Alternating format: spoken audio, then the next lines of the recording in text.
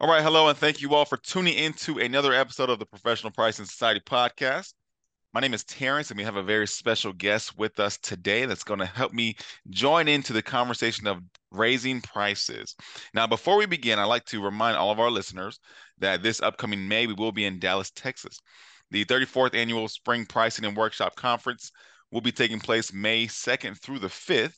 And we want to encourage everyone to take the time to learn more about the conference and register before the early bird of March 31st by visiting our website, pricingsociety.com. Now, joining with me today, we have Mark Stiving, who is the Chief Pricing Educator at an amazing company called Impact Pricing. Mark has led, coached, and taught businesses about value-based pricing for the past 30 years. He has driven company-wide pricing initiatives worth millions of dollars in incremental profit. He started and sold 3 companies, which is amazing in itself, and has written various books on pricing and value. Mark, how are you doing today? I'm doing fabulous. Thanks for having me, Terrence. And by the way, I'm going to be at the conference, so other people should come join us. Yes, Mark has a workshop he's going to be spearheading at the conference. So all the more reason to come to our conference this upcoming May to see Mark and his listen to his expertise. So I'm glad you're here with us today. Oh, thanks. This is going to be fun. I love talking about pricing. Good, good. 30 years, I would imagine you do. You should love it after 30 years. That's a truckload of information and of knowledge that you have. Let's go ahead and jump into the conversation. When it comes to the topic of price increases, okay, all across the board, what would you typically, I guess, in this state currently, what would you recommend across the board regarding price increases? Yeah. So first off, I'm going to say we should not be recommending across the board price increases. Okay. Right? So when I talk about raising prices, and I talk about this a lot because right now is a perfect time for companies to be thinking hard about raising prices. And the reason it's a perfect time is because we've got inflation. Costs are going up. Your costs are probably going up for your products, whatever it is that you're selling, and your customers know it. Hmm. And so it's this great opportunity that says, I've got an excuse to raise prices today. Hmm. Now, when I talk about this, some people jump to the conclusion, oh, I should raise all my prices by 10% or 5% or whatever the number is. And usually that's not a brilliant strategy. You've got some people who buy from you who are very price sensitive. And if Hmm. you raise prices, they're probably going to leave you or stop buying from you. You've got other people or market segments who are not price sensitive at all, and there's lots of opportunity for us to raise prices on those people Sure. using the excuse that our costs have gone up. So I think that now is an amazing time. People should be thinking about raising prices and looking at how to do it wisely and carefully. Sure. Sure. Okay. Good. Now, when you come across companies, is there a difference between hardware companies and SaaS companies when considering price increases? Oh my gosh, yes. So my second book was titled Win, Keep, Grow, which was all about SaaS business, and I come from a hardware business, from a hardware background.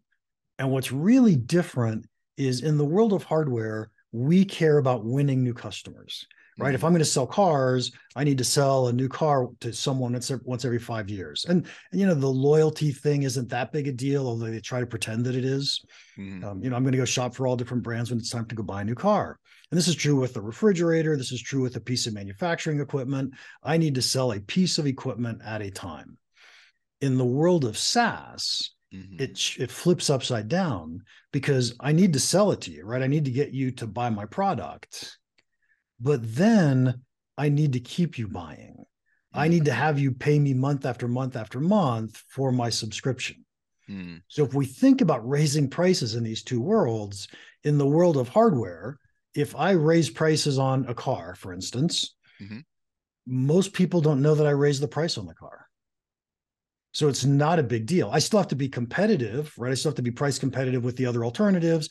I still need to be within their budget. I mean, it's not this unlimited range that I can raise prices, but nobody knows I did it. So I didn't upset anybody. Hmm. In the world of subscription, when Netflix raised your price, you're like, dang, Netflix just raised my price. Yep. And what happens in the world of subscription, and I love this. I'll assume most of our listeners here are Netflix subscribers.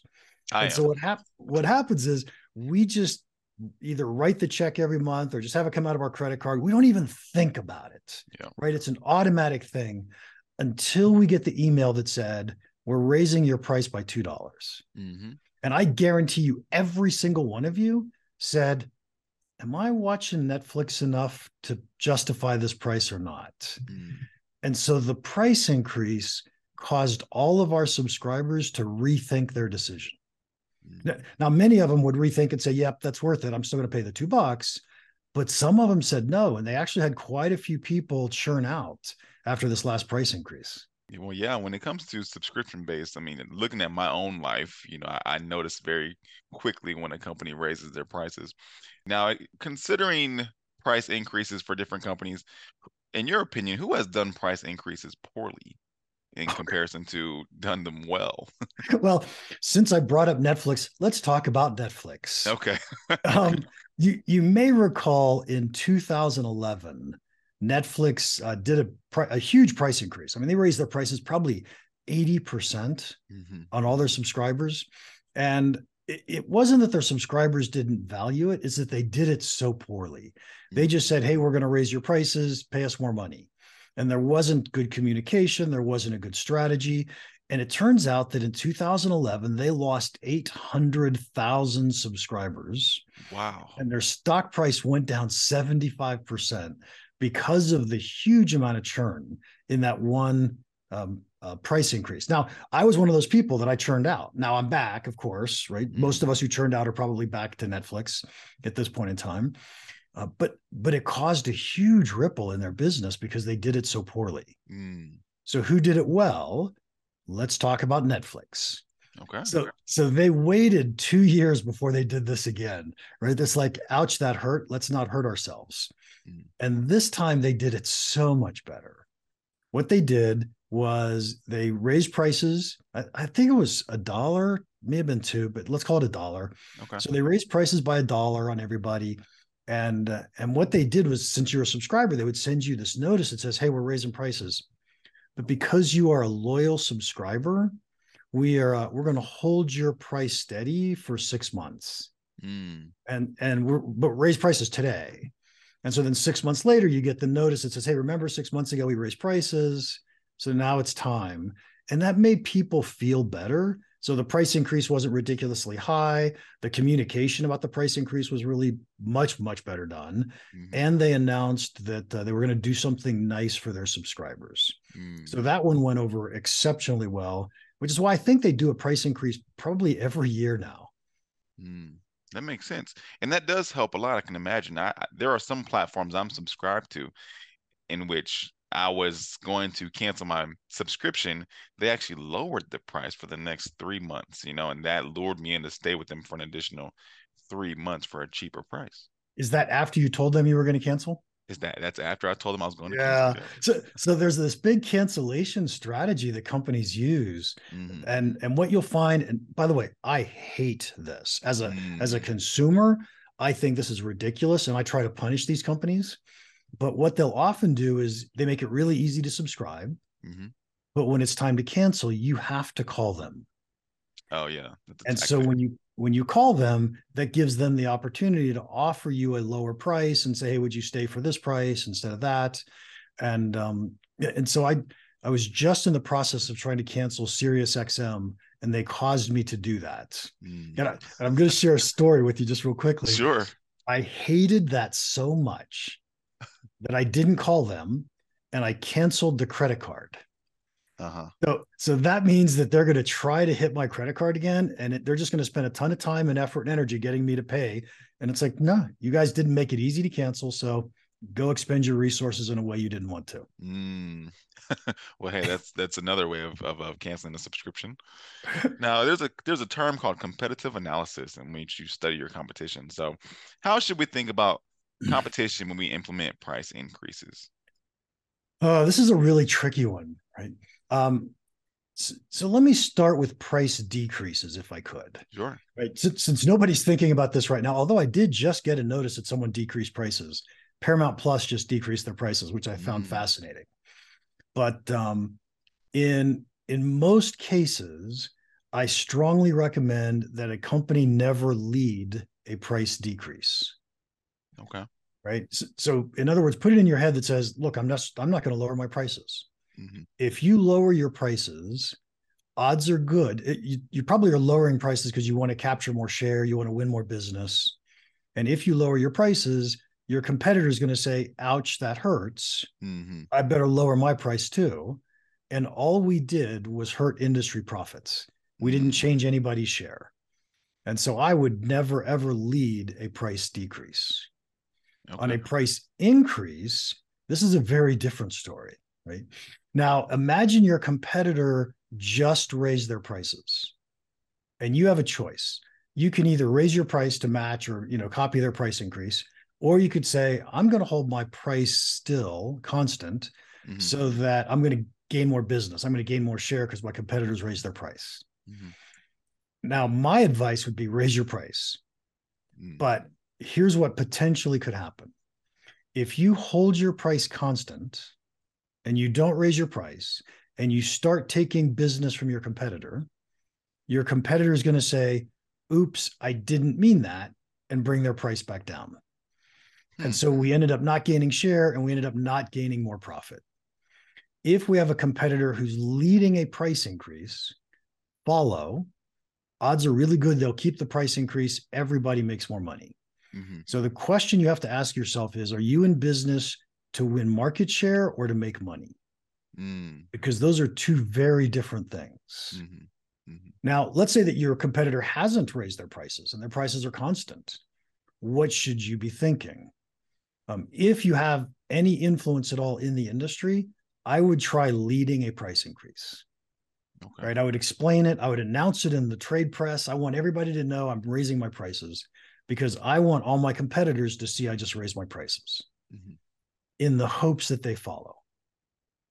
Mm-hmm. And if they follow, I smile and everybody makes more money.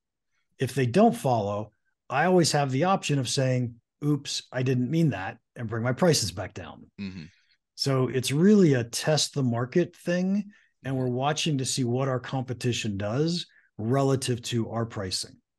Now, this only really matters if you're in a business where people are constantly choosing between your product and a competitor's product, Mm-hmm. right? And price is a really important part of that decision. Product being, for example, Netflix and Paramount Plus. Exactly. And I got to say, I'm not sure why Paramount Plus lowered their price. We're going to see what happens to that with all the marketplace because of that. Sure, sure. Absolutely. In the next coming months. Now you explained, the benefits of raising your prices and remaining the same and not raising your prices. Let me ask you this: who should not be increasing their prices right now? So we started this whole conversation out with me saying I think everybody should be thinking about how to raise prices, how to Mm-hmm. do it intelligently, and I still stand by that, right? Everybody needs to be thinking about it, but there are companies or products where you want to try really, really hard not to raise prices. Mm-hmm. And so if you are selling products to, let's call them the not well off people, right? People Not who are well off people. struggling to make budget. What happens is they're getting hit with inflation all around them. Mm-hmm. Their budget is getting squeezed no matter what.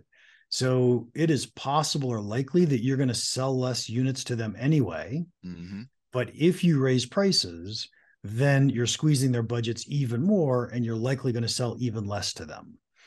And Mm-hmm. so if your main market for whatever the product is that you're selling happens to be the people who are struggling. And by the way, in B2C, you could think of people who are struggling.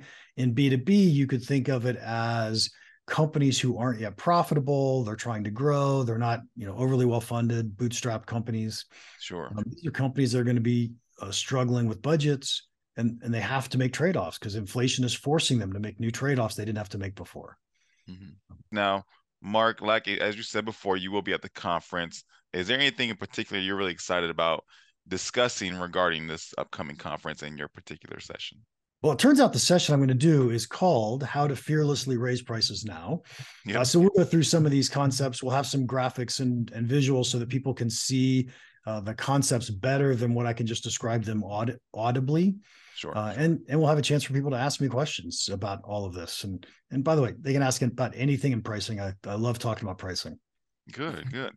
Awesome. Now, this was a nice quick, brief discussion, but very insightful, very informative. Do you have any resources available for our listeners to maybe learn more about you, your material, or things of that nature? Yeah. So if you go to my website, impactpricing.com, Hmm. the homepage is just filled with my free content. So we put out 3 podcasts every week. We put out a blog every week. There's so much free content there that you'll get inundated with too much. If you want to communicate with me, it's easiest to do it on LinkedIn. Sure. I practically live on LinkedIn, so I have great conversations there. So feel free to send me messages or comment on posts, and we post every day something on LinkedIn. Okay. Good. Good. That's awesome. Once again, ladies and gentlemen, Mark Stiving, I want to thank you so much for your time here. Good, sir. We will be seeing you this upcoming May. In the meantime, you all have a great rest of your day, and we will tune in next time.